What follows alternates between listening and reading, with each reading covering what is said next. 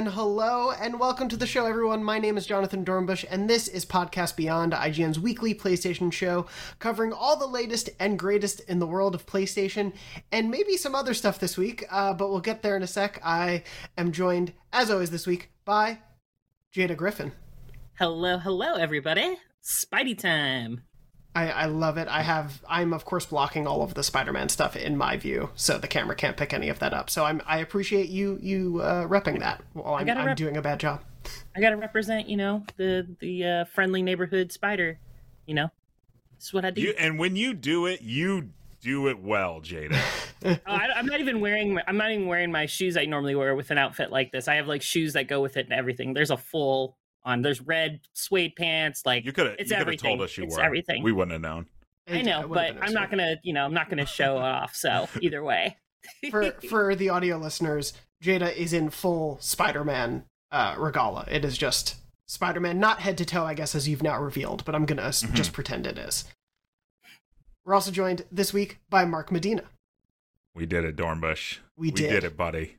We did it. We woke up to the wonderful news.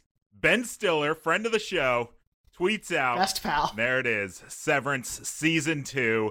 I'd like to think we had something to do with this. I do too. Ben Stiller watches Beyond every week and goes, you know what? These folks seem to really like Severance. So there it is. Official Season 2. Not surprising. Very exciting. This week for such an amazing show. Yeah, it's so good. This week is the finale, and I can't wait. I'm so excited for the finale, and now I'm excited for the year later when we get to do this all again. Because it is apparently already filming, so I do think we're gonna only have to wait a year. It's not gonna be one of those terrible like Netflix. You have to wait like 2 years in between shows. Gosh. I think we'll get it soon enough. I am so excited for. Why am I blanking? How do you say you're excited for something and then you blank on it? Russian Doll. And I'm like, when was Russian Doll Season 1? That's like pre-pandemic.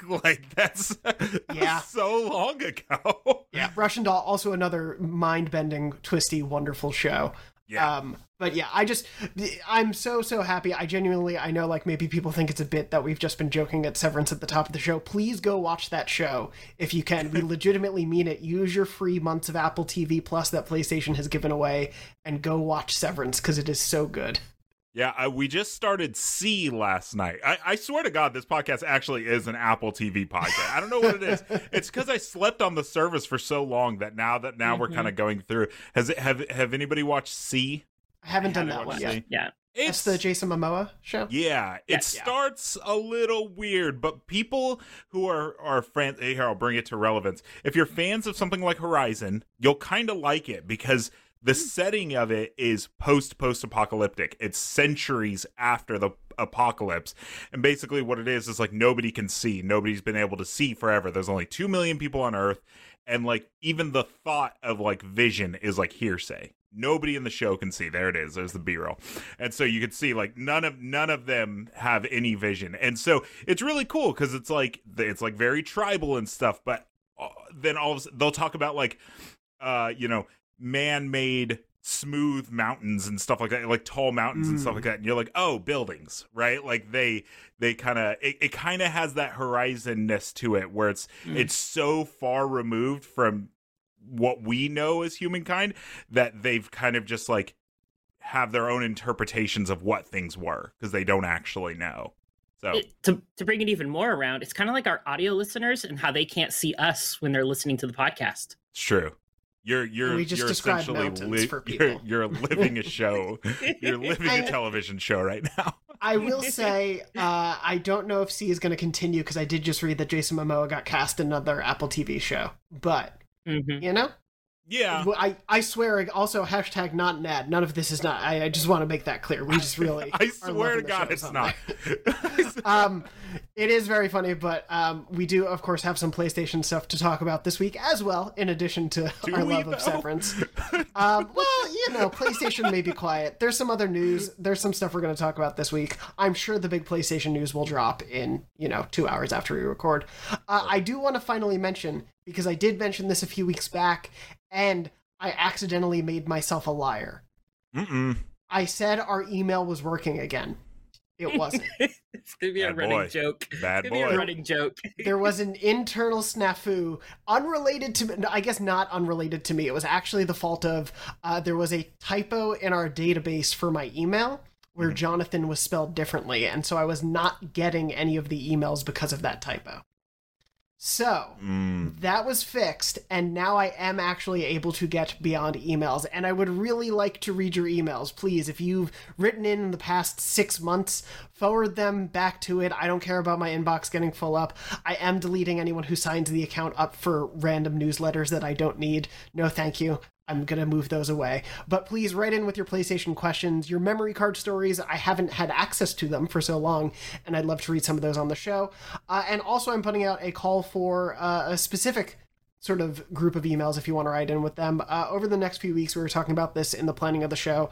We have this sort of like fun middle ground time before the new PlayStation Plus library is revealed, all 700 plus games. And we want to go through and talk about some of our favorite games that we think should be on the service when it launches. And we also want some of yours. So we're going to go through sort of console by console. And, even though there's going to be a launch day list, it might come out in this in-between time. They could still add games to the service, so we're going to talk about it, nonetheless, even if that list comes out. But we want to hear what games you feel like need to be essentials on the PlayStation Plus lists that are not part of the essential tier, because the naming convention is bad. Please go our ahead, thought Mark. process for it was, if we start now, we'll get like PS1 and PS2 out of the way, because those are the ones that like are more wish listy, because by the time you get to like PS4, you can easily find PS4 games, right? But like to play PS1 games, like this is kind of the only way to sometimes play some of those older games is through a service like this. So I feel like the wish list is a little bit more important, where you're like, oh, this PS4 game didn't get on there. That's fine. I'll go buy it from GameStop for $12. Exactly. Yeah. There's PS1 and PS2, and especially PSP, because PS1 and PSP are not on PS Now in any way. Like, we can kind of guess at some games that'll transfer over, but those are wide open lists. So we want to talk about the games we're really excited and hope will be on there, but we also want to know about the games you're most excited for. So I think with maybe the subject line PS Plus wish list, that might work well. Write in with the subject line PS Plus wish list to beyond@ign.com. And I will now actually get those emails. You can also, of course, write in with beyond to beyond@ign.com. I hope. With the subject line memory card. Memory card for those memory card stories that I would really love to read on the show as well. And then maybe some other stuff we'll talk about later in the show you can email in as well. But if you just have general questions or PlayStation subjects you want to talk about, please write in. I did test the email several times. I've been testing once a day just to make sure it works, and sending myself emails or asking people on staff to send me emails. So far, it's still working. It's not like we're an internet company and need emails to work. It's fine. Anyway. Thank you for everyone who has been writing in, and I apologize that you haven't had your voices heard on the show in a way that I wish that they were. I kept trying to figure out this problem, and then it wasn't until someone showed me the database typo that I understood why this was happening. So hopefully it all works now. But with that said, we are going to talk about sort of a PlayStation 5 games kind of deep dive thing. 2022 has been a really exciting big year already, and we're about to hit, I think, a little bit of a dry spell, at least in terms of what we know that's coming out. So now that we can pause for a second, take a look back, we want to talk about some of our favorite games from this year in relation to our current best PS5 games list that we have up on IGN. So we're going to talk about that a little bit further into the show. But before we get there, I do want to touch on some news from this week that has happened. And I'll start with, I think, probably the most recent thing, which is that a new Tomb Raider game was announced. It will be done by Crystal Dynamics, who, of course, did the Tomb Raider trilogy reboot of Tomb Raider, Rise of the Tomb Raider, and Shadow of the Tomb Raider. This was announced as part of an Unreal Engine 5 showcase. Unreal Engine 5, of course, being a very popular development game engine that's used to build all the wonderful games we play. Tomb Raider will be one of the big flagship games using UE5. There was nothing shown from the game. Crystal is going to be working on it.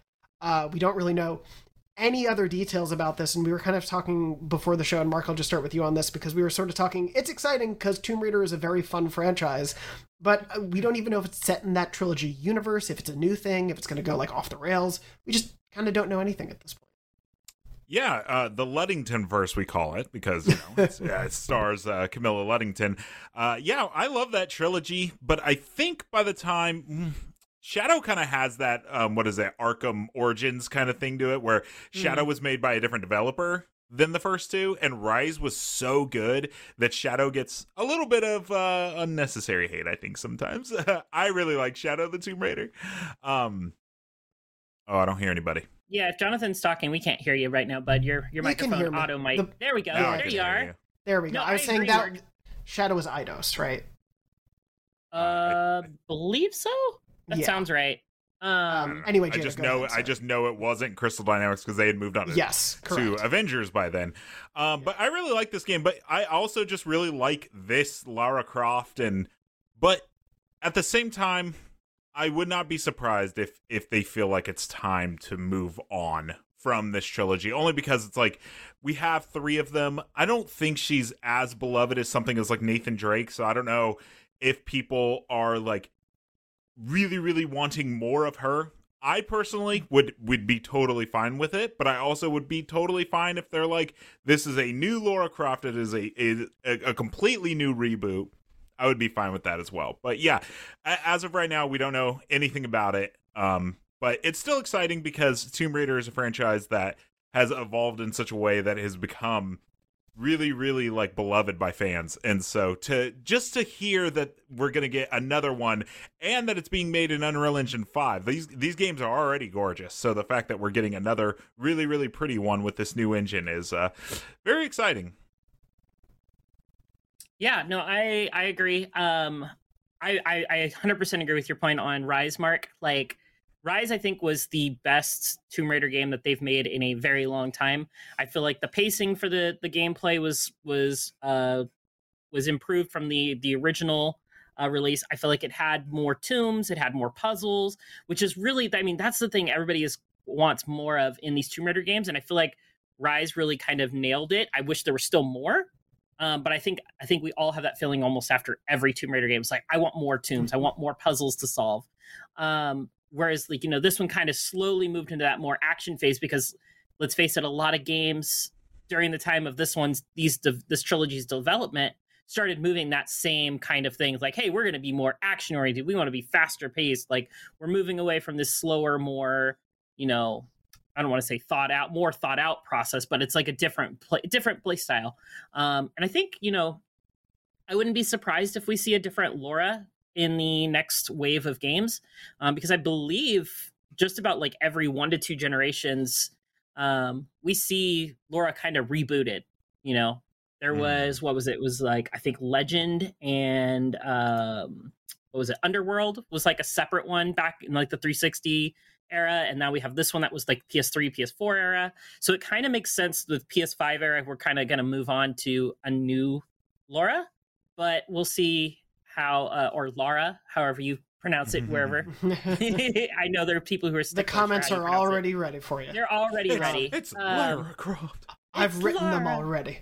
But no, Jada, like go ahead. No, I was going to say, that's kind of my point. Like, I think we're going to get a new Croft. I'm just going to stick with her last name to be safe because I can't pronounce words this morning. But yeah, I think I'd be more than happy to see more of the Luddington verse as long as we get more of the Rise style gameplay. I loved the DLC in Rise. Like, I think the whole Baba Yaga portion was amazing, and I feel like the DLC, and I know it's like kind of weird to be like comparing DLCs between games, but where Shadow really lost me was in its DLC, because most of their DLCs were tombs, but it was like, speed run this, kill this many people this fast a time, and I'm like, I'd rather just kind of be challenged by a puzzle for a game that is about raiding tombs than having to just speed run and kill a bunch of people and get from point A to point B.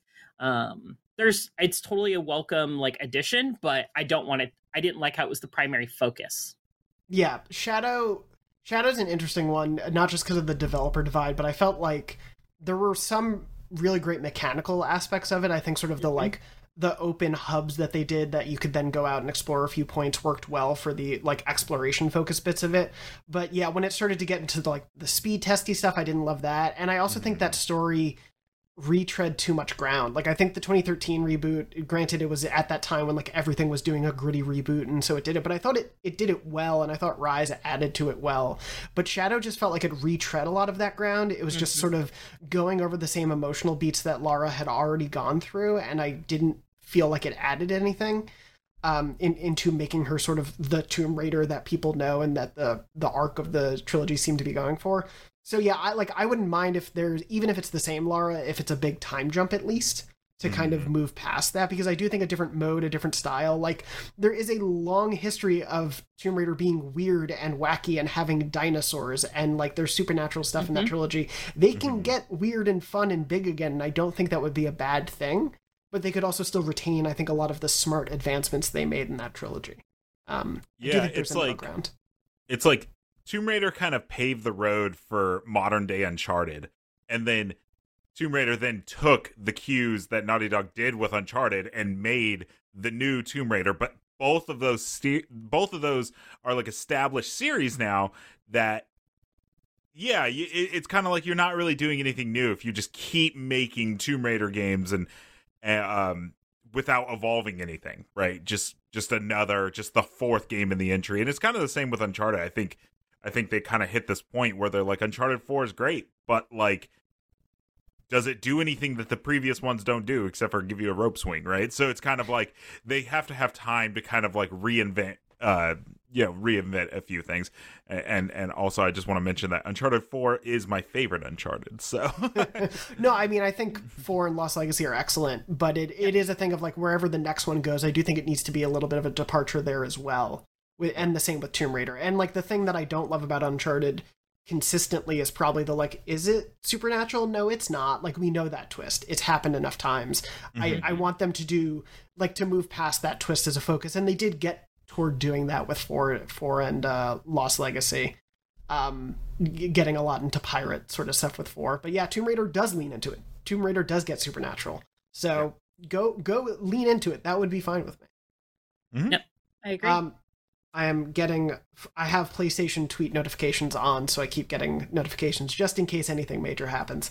Any good sales going on right now? No, there's a weapon is back in Fortnite, and we'll talk about that later. But before we do, just to mention, to close the loop on Crystal Dynamics as well, Days Gone's director Jeff Ross, who left Bend Studio, has actually joined Crystal Dynamics. He doesn't mention what game he has joined officially, which team in terms of what game he's working on, but he's joined that studio and is working with them. Crystal is very busy, and it's a very interesting time for them because they're co-developing the Perfect Dark reboot with the initiative for Xbox. They're now working on a new Tomb Raider, and then Avengers is just kind of out there in the ether. It hasn't gotten a new character since Spider-Man. I think one of the last like villain sectors they added was just another Taskmaster villain sector, and he's been in the game since the beginning. I assume these new projects probably don't spell good things for Avengers having more of a comeback. I think the player count is so low, and I feel like if anything was going to like revitalize it, it would have been this like Spider-Man thing. But the last big piece of content they did was for Black Panther. Spider-Man was literally just a character. Oh yeah, which was he was console specific, right? Because it was like, this is he's arguably the most famous Marvel character ever, and it's like maybe they made that decision because he was PlayStation only, but yeah, it's very strange to be like, and here's Spider-Man, and you're just kind of like, okay, well, you guys seem to not have much more faith in this game, so neither do I now. So I assume that game is not got much left longer to live. Yeah, I've seen some rumors that apparently like Lady Thor is coming to Avengers, but I mean at the same time that's just kind of like they're doing the whole Hawkeye and Hawkeye and Hawkeye. They're just basically doing it. Kate Bishop. They're just doing that kind of thing again, which for me as a player, somebody who platinumed Avengers and has put hundreds of hours into that game, that first like 6 months that the game released, it doesn't really do anything to draw me back in when I'm seeing just another character with the same powers. I want to see some variety. Give me like Ant-Man, give me anybody else, really. Just like, don't give me another reskin of another character. Obviously, no, I'm not saying Lady Thor is a reskin, but you get what I mean. Like, the powers are too similar to one another to, make me interested to go back. And I played so much of that game. Go ahead. Go ahead. Sorry. I was gonna say, I really liked the game when it came out. It was really solid. It's just there was nothing to do once you finished the campaign and you maxed out all your characters and their gear. It's like, okay, where's the end game content? Like, I just grinded for all this stuff and I have nothing to actually put it to the test. And like, granted, they added the Black Panther DLC, they added the Hawkeye DLC, they added all that stuff. But I just wasn't. Even those were just kind of very middle of the ground for me. And I love Black Panther, but it just was not enough to keep me going after that. Yeah, I played like maybe 2 hours of the Black Panther DLC and thought like the characters were really great, like the performances were excellent. I thought the way they built Wakanda was like very beautiful and like the architecture and everything they put in there. But like, yeah, once you get past the aesthetic of it, it is just that game, and it sucks because there is such a good core combat. Like, I do really think they got really great fundamentals of combat in there, and I do think the storytelling in the campaign was strong. They just didn't. It's a game that should never have been a live service game, and that's obviously not a new hot take. It's just one of those things where it's like, it's such a bummer to see this play out slowly over time, because it's like everyone sort of identified the problem from day one, and they obviously were probably beholden to plans and infrastructure and systems in place, but it's just such a bummer to see because there's clearly smart ideas there just buried under a structure that doesn't work. But yeah, if you look at the lead up to that game, you can look and you can tell like they kind of knew. I remember they were very like hesitant to show certain things off, and when there's a lot of hesitancy there, and that the Golden Gate sequence was like the only thing they showed for such a long time, and then it was like, now there's a demo and it's the Golden Gate sequence you've seen a million times. You kind of knew that there was going to be a little bit of, and I agree with Jada, like I thought the game was pretty fun, but there's so much better things to be playing right now that I would I'm not going to dedicate time to that game. We'll see what happens with Crystal as time goes on, but yeah, they have some very exciting projects in the works. I wish Avengers had been better than it was, but we'll see what sort of either sunset or if they try to revitalize it. Who knows? Maybe Crystal is just very, very busy for the next few years. Moving on from that, just to briefly mention, since this happened pretty much right after we recorded, but E3 is officially not happening this year, either in person or digitally. They had announced it wasn't in person earlier this year, and then had sort of left it vaguely open that it might be digital, but it clearly wasn't gonna be. We're only mentioning in passing, one, because the news is about a week old, but two, PlayStation hasn't been at E3 for the last few years. Not just the year E3 didn't happen, but also, they left 2019 onward. So E3 wasn't probably going to be a big deal for PlayStation outside of third parties anyway. It is interesting because it again opens the door like wide open to what this summer is going to look like for events. Obviously, IGN has announced its Summer of Gaming already, so we'll be having reveals and things throughout the summer coming. So stay tuned for, I believe, more details on that to come in the future. But yeah, we're sort of out in the open of where things can go from here. None of the major players have announced events. Gamescom is still happening in August. I think THQ Nordic just announced another August showcase, but May, June, July, really open. PlayStation has held a State of Play or showcase the last few Mays, so I think May is not an unreasonable time to expect maybe something from PlayStation this year, but we don't know. Yeah. We have no idea. Something's going to happen. We, like you said, we're doing our Summer Game Fest, and that's in conjunction with Jeff Keighley's.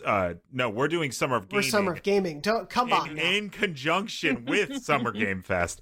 But there's one thing that needs to happen this year, right? So we got Breath of the Wild got delayed till next year, right? So they don't technically need an E3 to show Breath of the Wild since that's spring now. They'll have to show it eventually, but doesn't technically have to be E3. But the big thing, I know this is a PlayStation podcast, but the big thing is Starfield. Nobody has seen Starfield, right? The gameplay for that game has not been shown because they're gonna do the Fallout and Fallout 4 and Fallout 76 thing where they haven't shown anything, and then they're gonna do a huge blowout during the summer. What's that look for? You're forgetting one thing that's also big. What? That is relevant to the show. No, I know. I was going to get there. Okay. I was gonna get there. Okay. You're like the one thing. No. So what I'm saying is, well, and I'll get to that, and that's why it's a little ambiguous still. Ambiguous. There it is. But yeah, the normal Bethesda thing is that they have to show the game before its November release. The reason I highlight Starfield is because, for one, that's Bethesda tradition to not show the game and then do a big blowout and then be like, also, you get to play this in 3 months. You're referencing God of War. God of War does not have a release date yet. We do not know for sure that game is coming this year. It's probably coming this year, but we do not know that for sure. And if Sony's recent trends continue, there is a chance it does not come out this year, mainly because they don't really seem to care about having a big fall release. So I think people think, oh, well, they have to show off God of War because they need a fall game. No, they don't. This would be like the second or third year in a row that they didn't have a big fall game. If anything, they'll wait for spring to compete with Breath of the Wild. So, yeah, but same thing. If God of War is coming this year, they're going to need a showcase for that as well, right? It could just be a state of play, but I feel like that's something that they would want an actual full-on showcase for, with God of War being the last thing that they show. But yeah, E3 has been a thing even before the pandemic. We were like, E3 is like, kind of feels like it's on its last legs kind of deal. And like, people started pulling out. So the fact that the pandemic came and kind of killed it is not a surprise. They say they're going to be back next year. They said last year that they would be back this year. So we'll see how that goes. Yeah, I remember, I have lots of fond memories. I did probably like 7 or 8 E3s prior to joining IGN. And I mean, it's a great time. But it definitely, you can see the downward trend based on decisions they made, whether it was, or accidents that happened, between the, raising the cost of space in the location for booths. So like pricing out smaller developers from getting their game shown at E3, which used to be kind of like the mecca of getting your game exposed to the masses. And then, the accidental doxing of all the people who had signed up to go a couple years back. Like there was a lot of, I don't know if it's technically doxing, but releasing of information to be, 100% correct. It was accidental doxing. Yeah, it was. Yeah. Like there's been a lot of issues. And so like the writing's been on the wall for a while for E3, like Mark was saying. But I do hope that they come back, because I feel like for especially us who've been in the industry for a while now, have gotten to go to E3 and experience it. Like, I feel like it was a really big kind of like bucket list turning point for us in our careers to like be able to go and experience something like this. And so I really hope it does make a comeback for all those newer, younger generations and hopeful journalists and game developers that want to go and experience this, previously magical experience. And so I really hope they do get their act together and bring it back. So yeah, I'm hopeful. Go ahead, Mark. I was going to say the biggest regret I have for E3, because I've been to every E3 since 2015 until it shut down. And my wife started working at IGN. She didn't go to her first E3. She started working here in 2018. And she didn't go to E3 that year, but then she went in 2019. Oh. And it was so busy, and it just wasn't a great E3. And that's, no offense to anybody who went just to go, but like, by then it was more than open to the public, so it's like incredibly busy. And we ended up just not really going to the show floor at all, which is always like a thing. IGN has, a lot of us have appointments where we have to go to the show floor and do things, but then there is a whole team that never has a reason to actually go to the show floor. We just stay in the war room. But they've always been really good at giving people time. Everybody still gets a badge, and they've been really good about giving people time to go. And we just never found the time to go. And I feel bad because she never got to really, really see it too much. And now it's just like this thing that like doesn't exist anymore. But yeah, I mean, it could exist again. That 2019 E3 is such a bummer for those who were there, or for those who didn't see it. Basically, there was one hall where it used to be Microsoft, Nintendo, and PlayStation all together in one hall, and it was just like, that was the sort of, both halls were really fun to be in, but because of the excitement of all that first party stuff literally being like inches from one another, it was really exciting to be there. But in 2019, PlayStation had, jumped out of E3, so they weren't there at all. And Microsoft, because they purchased the theater across the street from the LA Convention Center, which used to be the Nokia Theater and whatever, it's now the Microsoft Theater, they purchased that and just put all their stuff in there. And so half of that show floor in that hall was like Duracell batteries and energy drinks and just wide open space. And it was that thing of like, this isn't what I think people think of when they think of E3, and so I almost felt bad for seeing so many people come in, and I'd be like, go to the other hall because it's at least a little more packed. But yeah, like, I think to both of your points, the problems with E3, I think something like E3 can and should exist in the States. I think we can see that Gamescom has kind of come up in relevance to sort of fill that hole. I think something like that can exist in the United States or in North America. The problem is the management there. Like, I don't have faith in the current way that E3 was being led, that same leadership, unless something changed, could fix it. Because at the end of the day, that was kind of the problem, was, as JD, you were saying, the leaking of information, the exorbitant prices for people, like all of that stuff compiled with other problems that were going on just created this sort of ramped up sort of death walk for E3, and it's such a bummer. And then, you have stuff like EA Play, which also went across the street for 2 days and left.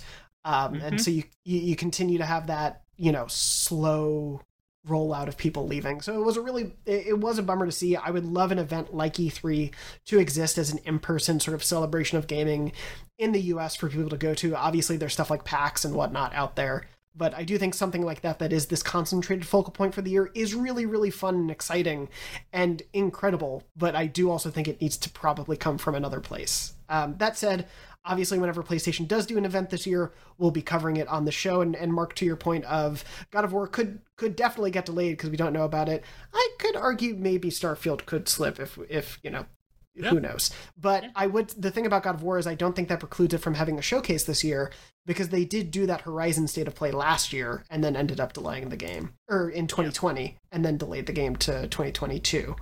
Or was it 2021? They did it some year the year before it came out. It was supposed to come out in December 2021. There we go. Thank you. And then hit February.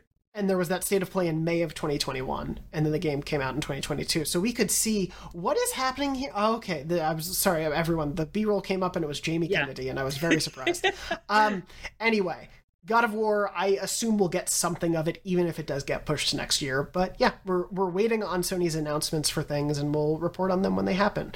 But speaking of PlayStation, plans for the future, there were some comments that I just briefly wanted to mention.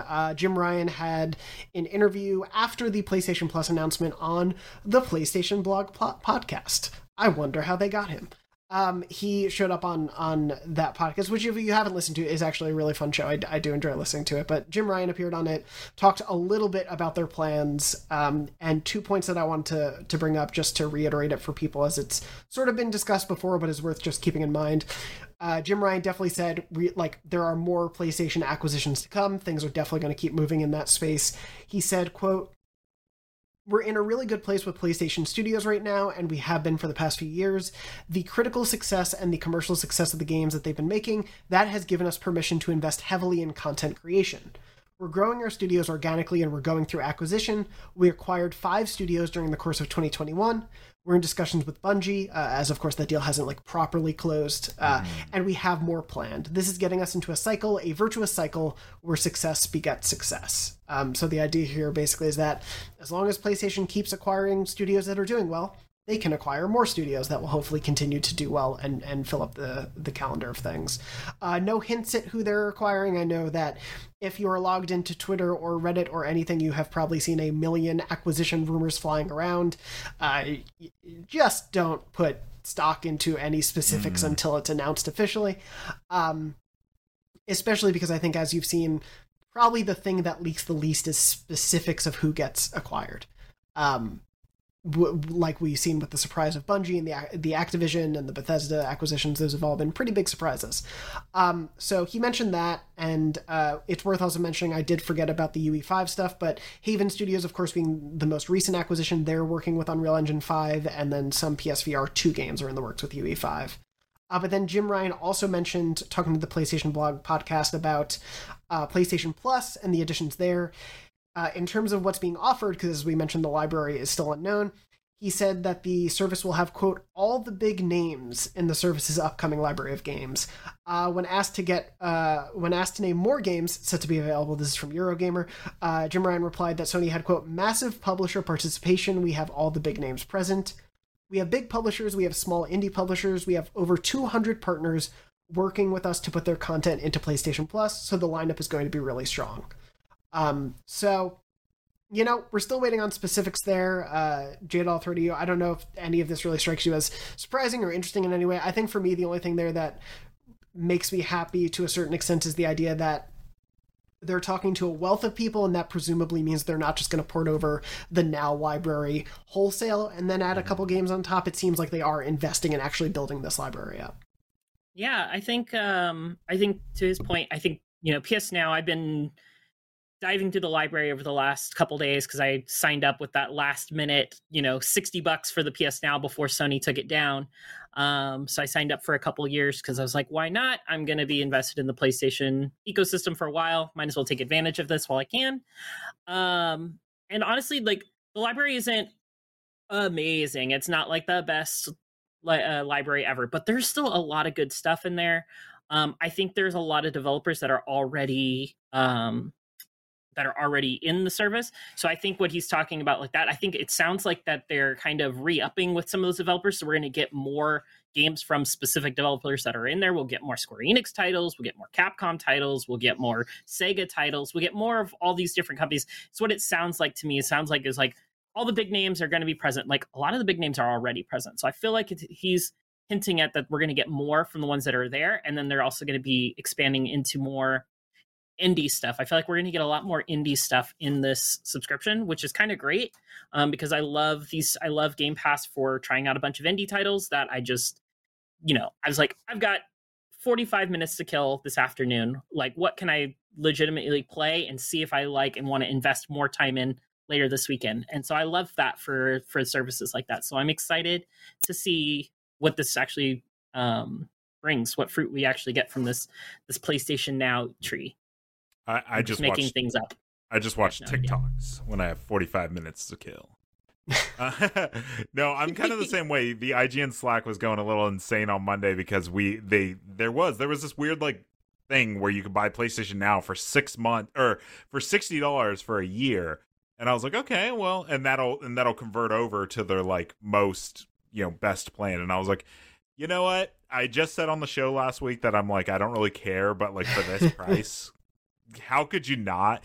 And so I kind of did. Yeah, it's really cheap. And so I kind of did the same thing, Jada. We were talking about it yesterday. Like I kind of perused around, looked at what was on there, tested the streaming out. I don't think that's anything I'm gonna really like dive into, even when Spartacus is fully revealed. The streaming just doesn't really do it for me too much. But apparently it works fairly well. Like it seemed to be working fine for me. But yeah, it's really hard. The big conversation right now is like, you know, this versus other services, and it's like we don't know, right? The only thing we know about Spartacus is the price. We don't know what the games list is, and it could come out and it could be just how it is now, right? Where you're just like, cool, these are 700 games I don't have any interest in playing, or it could end up being the best, coolest list ever. Like we'll see. But either way, I guess I'm in. So it's made me more excited for it because I was pretty like tempered on it. Now that I've paid the $60, I'm like, well, I guess I have no choice but to get excited for what's coming because now I'm invested in it. So I am excited to see the games list. I think that back catalog is best there for people who are just jumping into an ecosystem as well, or really passionate about, you know, exploring older generations. I do think, you know, someone who buys a PS5 for the first time and maybe didn't have a PS4 or things like that middle tier is probably going to be a pretty good value, even for a couple months to dip into things. I think for people like us who are playing games as they come out and are keeping up with releases, I do think it's going to come down to what the cadence of new games they add is. And Jada, to your point, if it is mostly really cool indies that show up there, like that to me is worth it. I know that's not worth it for everyone, but I do think like the indies are often where you see the coolest experimentation and some of the most original ideas. And so to surface those games to a potential audience of several, you know, dozen million, if it succeeds, is a really great opportunity that those games might not have otherwise, while the wider library is good for, like, I haven't really bought a lot of games in the past few years, or I just got this console, I can subscribe to this thing for a bit and play and try out everything and find out what I love. So I think it's really going to depend what the post-launch stuff they put in there is, too. No, I agree. And, to Mark's point about, like, the streaming and stuff, I tested out a couple games. I played a good chunk of the original God of War streaming from PS3, the PS3, like, updated version of the original. Right. Played through the first couple levels. I had no input lag. It looks fine. Like, it obviously looks like a PS2 game upscaled to a PS3 game that's then being streamed for PS5. So, take it for what it is graphic-wise, but it played really well. I really enjoyed re-killing the Hydra on the boat. That was always a fun memory to dive back into. I also forgot, like, just how different God of War played back then compared to 2018's. Like, I haven't jumped back into the old one since 2018, and so that was my first foray, and it was kind of crazy. And but I really enjoy it. And then I also played a little bit of the Red Dead Redemption, specifically the Undead Nightmare, because I was like, let me just jump into like I don't remember. I think that was like, it was like a side story, so you could do it at any time, if I remember right. But I mean, it looked fine and played well for me there, and that's a big, huge, expansive world that I was streaming. So I'm cautiously optimistic about streaming some of these other PS3 games that are potentially going to get added to the list.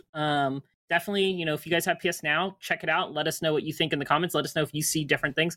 I've got really good internet. Like, I usually have about 800 megs down on the test and like 40 plus up. So that might be contributing to why it's smoother for me than others, because I know others have talked about having issues, and I'm not saying the service is perfect, but it works for me. So let me know in the comments. Yeah, I think it'll come down a lot to internet service availability, and I think that's why streaming to a certain extent will always be a little bit held back from owning and download. And it's great that most of the consoles, again, it just sucks that the PS3 isn't. But yeah, for the most part, at least downloads being a thing is at least a nice benefit there. But I just wish it applied to the PS3. Yeah, it's tough because I was the reason Jada played Red Dead is because I was like, you should try it and see what you think of it, because I that was the one I jumped into, and I was like, okay, this is like cool. And I'm the same boat. I think I have a terabyte down and like 40 up, something like that. I don't know. Jada, do you have Comcast? Yeah, I have Comcast. I think I'm supposed to get like a terabyte down, but it always ends up being like 800 because internet sucks. I think we're legit on the same plan. I think I have 1,000 down and like 45 up. But when you do the test, you get like 700-800. But like it's really, really good, and my download speeds are super fast. And I was playing it, and I was like, this is working really well. And yeah, same, like no real input lag. And I'm like, this is really, really cool. And then randomly during a mission, all of a sudden, and I'm on a wired connection right next to my router, all of a sudden it was just like, there was just a big spike where it showed up, and it was like, you're losing a little bit of connection. And I'm like, uh-oh. And my guy just kept running, and I'm like, why? And then it went away. And I was like, okay, that wasn't so bad. But like, you don't want that while you're playing a game. I was talking to our managing editor a few months back when Hitman 3 came to Switch. And he's like, man, I really like Hitman, but like that is the worst way to play that game, because I thought it would be really fun. But, those games are Hitman, Resident Evil 7, and Control. Those are all streaming. And he's like, Hitman is this game where you're sneaking up to a guy. He's like, and then if all of a sudden the internet lags for a second, he's like, all of a sudden I'm walking up to the guy and running into him because I can't stop it. And I'm like, that's like, to always have that in the back of your mind completely kind of ruins the experience for me, which is why I'm not too excited. That's a new difficulty level for Hitman, the streaming difficulty. You just every so often lose control of the guy. Yeah, perfect.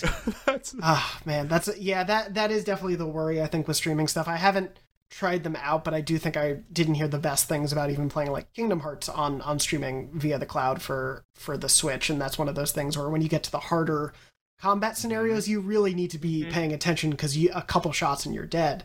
And so, that is definitely a worry. It is, I think, going to unfortunately vary a lot for people's internet, but hopefully the PS3 streaming in general, they can find ways to improve for across the board. But yeah, it's it is a bummer because that library is so, unless they've remastered things, it's so tethered to that generation. I know for Metal Gear fans, that's probably the hardest pill to swallow because it is just MGS4 is just there on that system, and you can't play it anywhere else. And it's just one of those like, well, if you want to see this whole series, go find an old PS3 and a copy of this game. One of the big drawback for me for playing Red Dead, this will obviously vary between games, is when you play a game that's backwards compatible on the systems with SSDs, right? So you get like, if you play Fallout New Vegas or something like that on your Series X, right? It's kind of forcing the load times to be better because even though that game is not designed to run with an SSD, it's still running on an SSD. So it's like, it's not perfect, but the system itself forces the game to run a little bit better. But with the PS3 streaming, there's nothing the PS5 is doing to make the game run better. So you're not getting any frame rate performance, boosting, and you're getting 0 load times improvements, right? Like it will be identical because it is essentially streaming from a PS3. So there are no like improved load times versus if you popped Red Dead into your Series X, it would load a lot faster. So that was a tough pill to swallow. It was like, oh, these load times are a lot longer than I remember. So, Mark, what you're saying is we're getting the authentic PS3 experience with this streaming of the game. We're getting for the better or for worse. For better or for worse, you're getting the authentic PS3 experience. The power of the cell architecture lives on. It's such a joy. I'm going to use it to play RPGs, right? Because RPGs aren't so latency dependent that like those are the kind of things. And there's a lot of great RPGs on that system. So like I think that's mostly what I would use it for. Yeah, this is not. I will not be playing any shooters or like FPS, like anything with multiplayer online. I don't even know if you'd be able to with PS Now, to be honest. Probably not. If the servers are still live. If the servers are still up, I guess. But yeah, but I would not be using the service for any types of the games that require like Twitch reaction speeds and stuff like that. Like I wouldn't play a Souls game on via streaming personally, just because if there is that hiccup and you die, like you may lose a lot of progress, like at least currency related. So and that's to your point right there, that's an interesting one for what the libraries are going to be like, because they're like, granted there are some games, especially like what's funny is the remasters on the PS3 of old games are some of the things I want to play the most, in addition to the exclusives that were launched there. But there are a lot of games that did get remastered, like the Dark Souls games were brought forward that weren't on PS4 and Xbox One originally.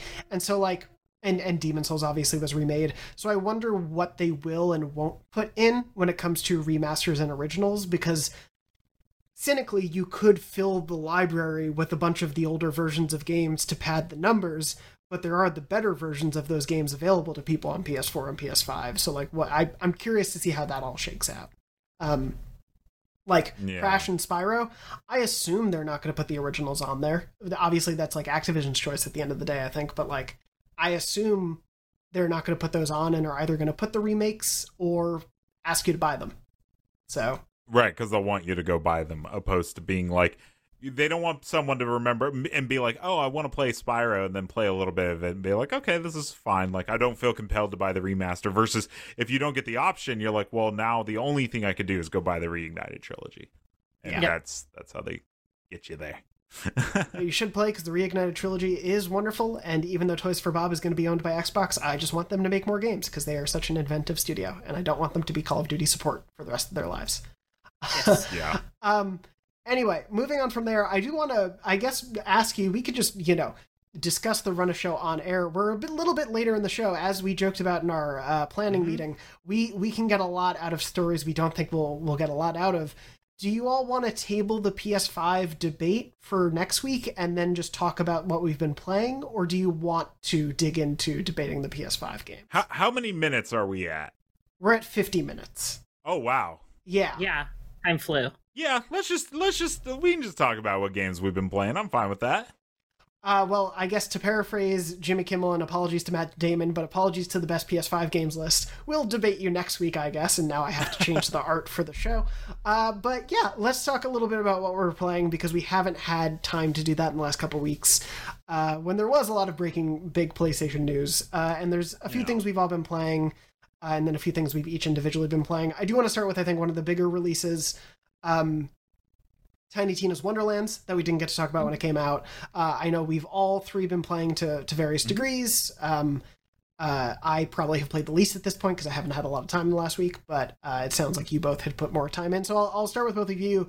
Jada, I'll start from your side of things. How have you been enjoying Tiny Tina's? You know what? I'm not as hot on it as I was hoping I would be. And I know that may be a little controversial for all the people out there that are loving the game. I think it's a great game. I think it's very solid. I think it plays it a little too safe, at least with how far I've gone in for breaking away from the Borderlands formula. I've loved all the Borderlands games that have come out. And so I was really excited when they announced this one. I was like, cool, this looks like it's straight D&D, which is the whole storyline. I was really hoping that it was going to be more melee and magic focused, and it's still very gun focused, which is fine. It's in Borderlands DNA to not step away from guns. Granted, like pistols are generally like crossbows, and they have like all types of other different crazy, more medieval versions of guns. But I was really hoping that the melee combat was going to be like something new, something more improved than just like a empowered strikes and stuff like that for your melee, and just more abilities added to your basic melee. But I love the magic. The magic is so creative. It's amazing in this game. I'm running a spell shot. I instantly got rid of the polymorph ability. Polymorph is great, but with spell shot's other class ability, you can equip 2 spells at once. So I literally have like a earthquake that I send across the ground, and I have a thunderbolt that has like a lightning bolt that has like 4 charges. So it's never not on off cooldown. Like I literally can just lightning strike. I don't generally have to fire my gun, which is my favorite times when I'm playing this game, is like when I don't have to shoot my gun and I can just use magic. It's great. And so like I'm probably, I think maybe like 30-40% through the story. I really love the voice acting. I think the voice actors are doing a really good job. Andy Samberg, Wanda Sykes, Will Arnett are all amazing added to the universe. I kind of wish we'd have gotten an opposite Ashley Birch, who's DMing the campaign. I wish that we had kind of a blend of the old school Borderlands where each character had their own voice actor, instead of like you're just this kind of unknown character. You're the creative character. You are your character. Because I miss having that kind of like authenticity in the character. I would have loved, like, this was the first game I was like, before they announced the creative character and not being voiced by specific people, this was the first game where I was going to be like, I'm going to play a non-siren type class because I want to play as Andy Samberg because I think he's just hilarious a lot of the times. And I was like, I'm all in for 50 plus hours of just Andy Samberg like riffing on random stupid things in the Borderlands world. And so, but they changed it. So, and like he still pops up a lot with a lot of voice lines, but it's just not what I was hoping for. And I've known this for a while, but I'm still enjoying the banter that we do get. Yeah, well, they're essentially just not really in the game at all. Like they're there just for commentary. They don't show up in the world. They're only there to comment on what you're doing and then say like funny lines, right? Yep. Which was a little bit of a surprise to me at the beginning. I thought that you're like, oh, if you do multiplayer, but that like wouldn't make sense. Everybody would be playing their own characters. So yeah, they're there just to exist as like, I don't know, kind of your voice. Your character does talk, but doesn't have as much to say as they do. But like you said, like they're really, really good. Yeah, that was definitely, like, to your point, Jada, I knew that going in, I guess, to a certain extent, because you knew you would be a character creator. But yeah, I kind of just for some reason thought, and maybe it's just on me for not looking at the footage enough, but I always thought, like, yeah, there'll probably be, like, companions that go with you on quests and things. But yeah, to both of what you're saying, they're just very funny extra commentators to, I think, give Tiny Tina people to bounce off of in the conversation. Yeah, like I understand the trade-off there because it is so D&D focused and letting you have your character creation be such a part of it. I'm running right now, it's a mix of Graveborn and the one with the hammer class. I forget what it's called, but I can throw a hammer and I have a wyvern. The Berserker? No. I have a wyvern companion, and then I have a companion from the Graveborn class. So I have these basically just 2 flying friends with me the whole time, just also adding to the chatter or squawking in the case of the wyvern.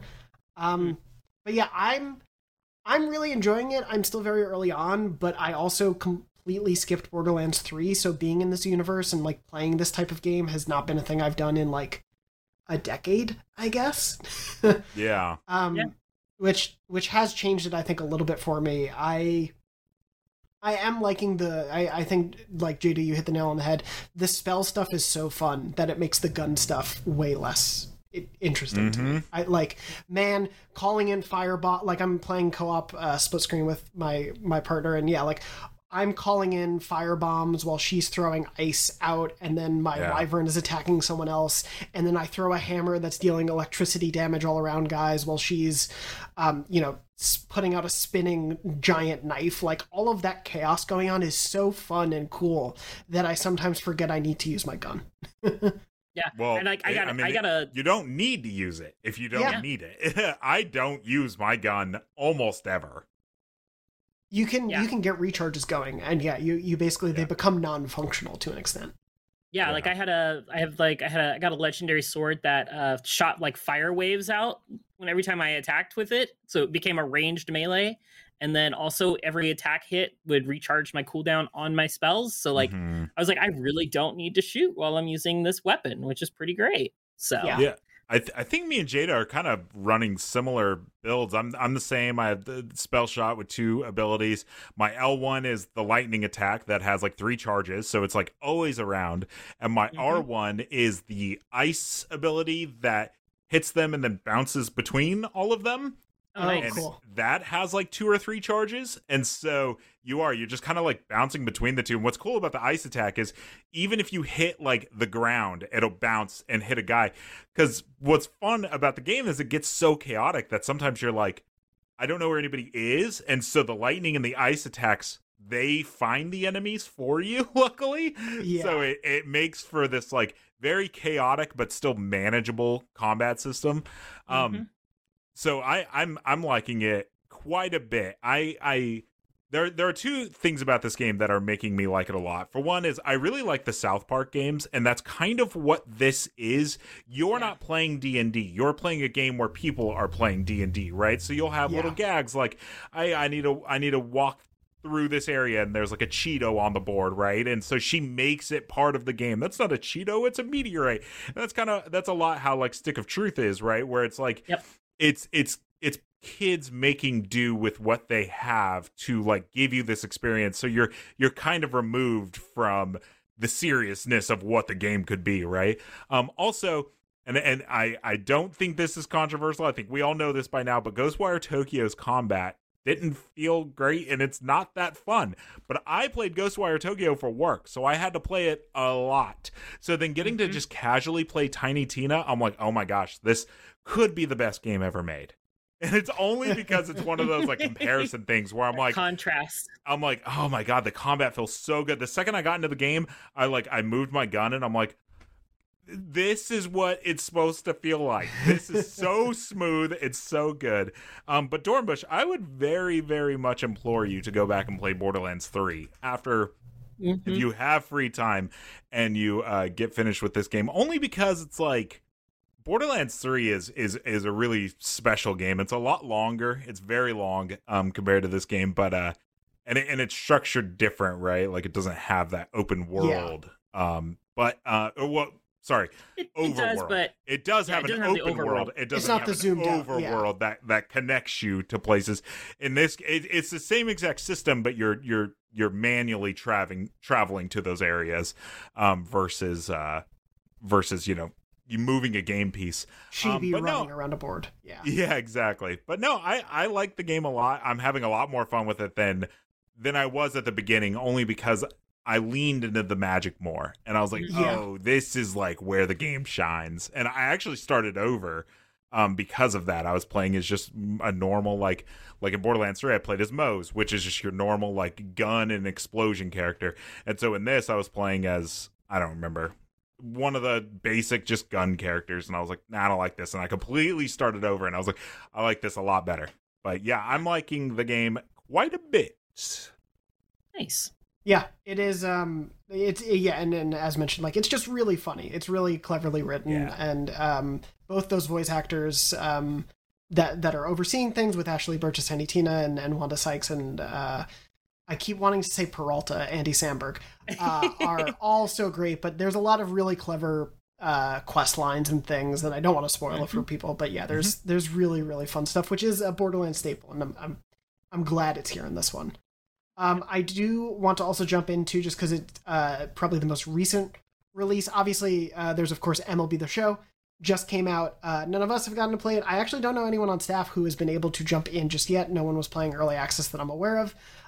So we'll perhaps in the coming weeks be able to grab someone who has, but just in terms of play availability, there was none for this week. I did just want to briefly mention that I have been playing a little bit of Lego Star Wars. Me too. Nice. I'm only a few hours in. I really love the Lego games. Mark, I don't know how you are on the Lego games in general, but I've never beaten any of them. I've played them, but I'm enjoying this one.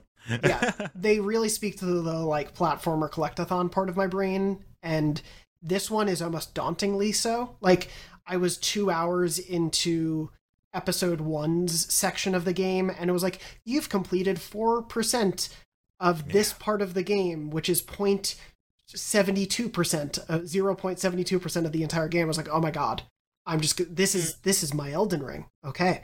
Yeah, it's huge. It falls into that trapping of there's puzzles and stuff to figure out, but also there's a lot of like just things to punch that give you stuff. And I've kind of like made this internal decision. Think, Mark, you're never gonna 100% this game. You don't really care to. I'm just gonna get through it, because I think if I do what you're doing, and I'm 2 hours in and I'm still on like the first episode, I think I'll fall off. So yeah, but I'm I liking think it. It's really funny. If that is something that you love to do, I do think this is probably, like, obviously it's been a few years since they put out a Lego game, and I think this is probably one of the best examples of that engaging collectathon angle that they've done. I think for me, probably the last one to grab me like this was Lego Marvel Superheroes 1. Not that there haven't been other good ones since, but I think that was the last like really truly great one for me. But this one's a lot of fun. It is very charming, very funny, like exactly what you'd expect from a Lego game. It is a bit more, I guess, ambitious, not just in scope, but in terms of what they've done with moving the camera angle down and having it be a little bit more behind the back third-person action, like some light combo attack stuff in there. It is not, suddenly a Platinum Games action game, but it is definitely a bit more involved than Lego games have been in the past. It's really fun. Again, this is a game where we also learned, of course, that there have been reportedly really big crunch problems, and I hope that the Telltale teams can work through that for the next games, whether it's engine switching. Tale, right? Yes, yeah. Thank you. The TT always messes me up. Thank you. I know, same here. Though I guess 2 companies with TT as their initials that had crunch problems. Yeah. I do hope that they're able to solve that stuff going forward. This is clearly a very well-made, really well-executed game. It should not come at the expense of people's lives, especially for something that is so I think exciting and enjoyable and like fun in its personality. It's such a bummer to hear those stories always, and I think such a frustration to hear, because you can see the excellent work on display, but it should not come at the cost of people's livelihood. So I hope that can change at the studio. I hope that can be corrected. But they did, clearly the work that they did put into this, it really has, I think, evolved the Lego work that they've done, and I'm curious to see where they go from here, because this is probably the biggest gap in between games that they've done. This game very famously has been in development for quite a while. Yeah. I mean, I got to see this at E3 back when E3 was a thing, so that can just tell you that's how long it's been how long it took to develop. It's just crazy. I hadn't seen really much on it until this last year and a half, but before that last exposure was at an E3, getting to get some I don't even remember if it was hands on. I think it was hands off at that time. Yeah, that last show I got to check it out, which was just kind of crazy. I think Simon Carty did a preview for us at the time and was like, yeah, this is really, really exciting if they pull it off. And then, it was 3 years of what's happened. And obviously we've heard, unfortunately, about some of the alleged problems there. But yeah, it's it is definitely something that I'm curious to see what they go through next time in terms of smoothing out the development process for something like this. But other than that, I do have another game to talk about. But Jada, I'm going to throw it back to you, and then Mark, I'll jump to you after that. Jada, what's another thing you want to highlight that you've been playing? So I'll do a quick one real quick so we can jump back. I played through Maquette finally. Cool little puzzle indie game. It's a kind of a gut-wrenching story. It's really happy at the end and not so happy towards the end, or really happy at the beginning and not so happy towards the end. Yeah. But it was enjoyable. It was a cool little 1 to 2 day playthrough and platinum. I think I spent probably like maybe 7 to 8 hours between 2 days playing through it, and then speed running it in like another like less than an hour to speed run it for all the final trophies, which was pretty cool because it was really just about like mastering how fast you can do something. It wasn't about like, hey, you got to figure out how to solve this puzzle because it changes every time. It's like, no, the puzzle's the exact same every time. You just have to be really fast and really just maximize your time and your routes. And so it was kind of great. I really enjoyed it, and I definitely, urge other people to give it a shot if you claimed it back when it was free in the PS Plus library one of those months like a year ago, I think. And we were talking yesterday about it because I was bringing it up. They added a chapter select. So for those of you, this is my trophy tip for you guys this week. I'm just going to squeeze it in there. If you played Maquette and you were frustrated about trying to get the platinum because there was no chapter selected it previously, which I learned yesterday, they have added a very easy chapter select. All you have to do is pause the game and you can skip to whatever chapter you want out of the 7 or 8 chapters that are in the game. No need to play through a bunch of levels to get to that like 6th level. That I think it's like the 4th or 5th level. You have like 9.5 minutes. So if you miss it and having to go back through for that 9.5 minutes, that would be painful. I can understand why people wouldn't want to do that back in the day. So I'm happy that it's here, and Yeah, if you're misremembering like I was, there was a chapter select when it first released on PlayStation, but it was a weird dev thing where you had to like hold left on the D-pad and push L1 like 5 times.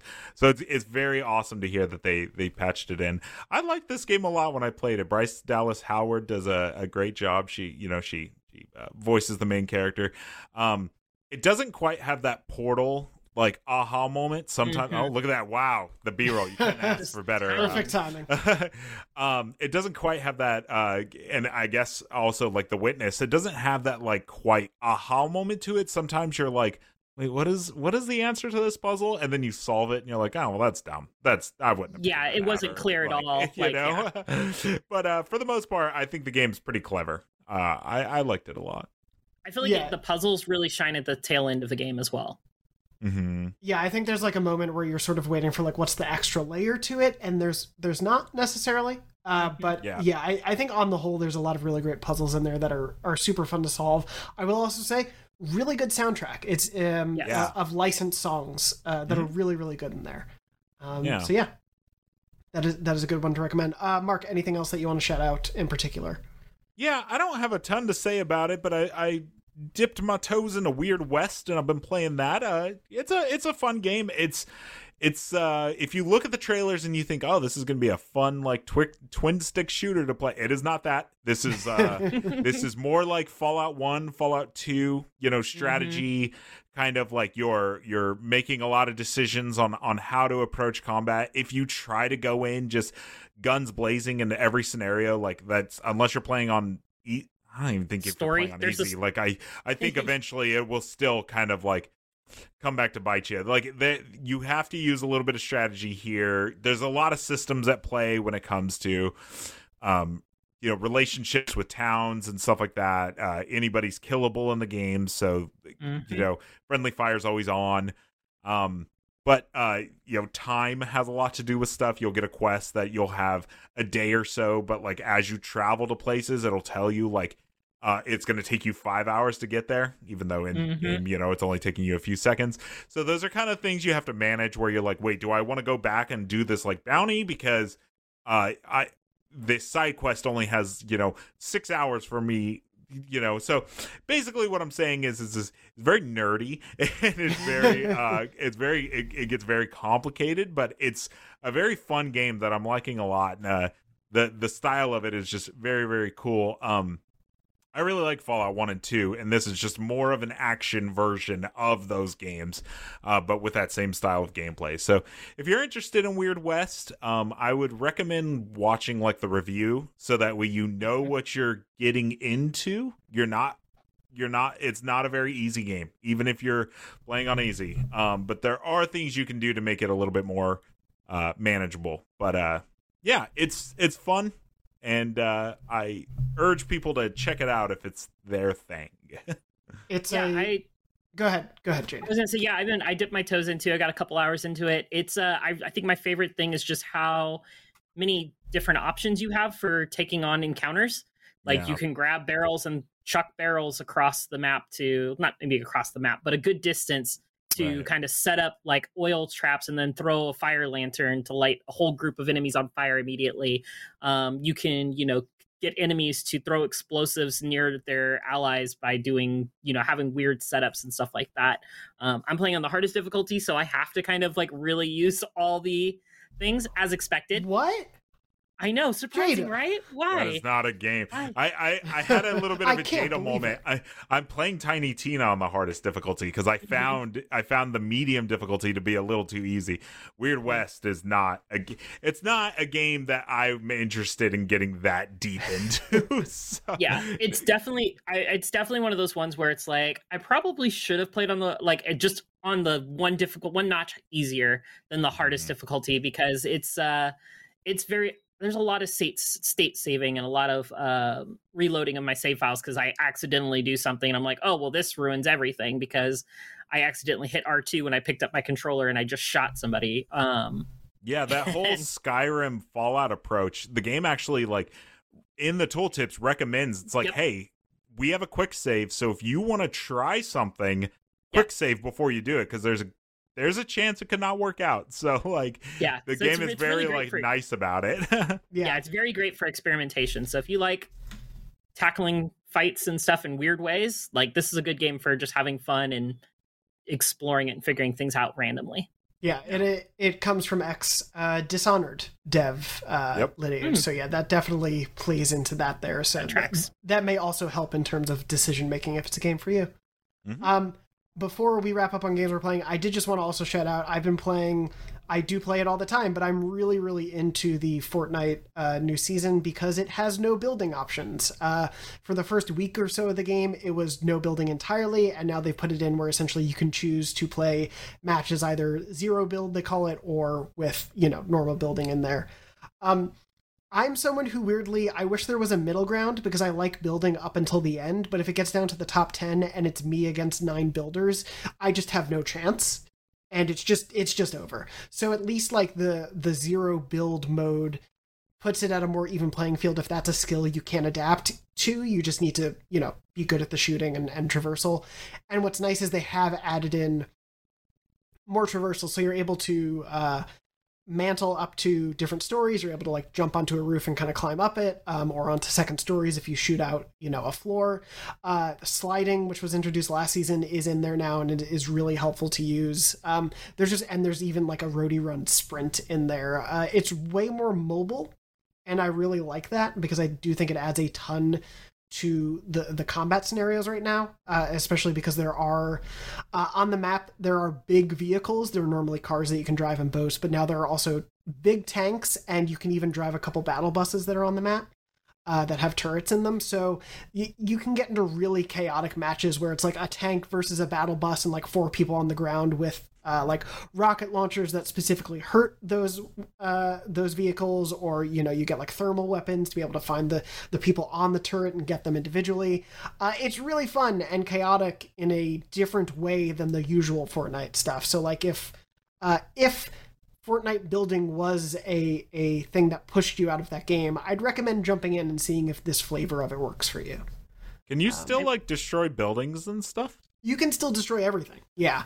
Got it. You just don't get materials. Yeah, the material just doesn't get counted for anything, which is funny because there are weird things where like you can go to a vending machine and there's like broken vending machines and they give you a random item and because it's still existing in both worlds, I think like the vending machine will sometimes give you building materials even though you can't use them, which is a little silly.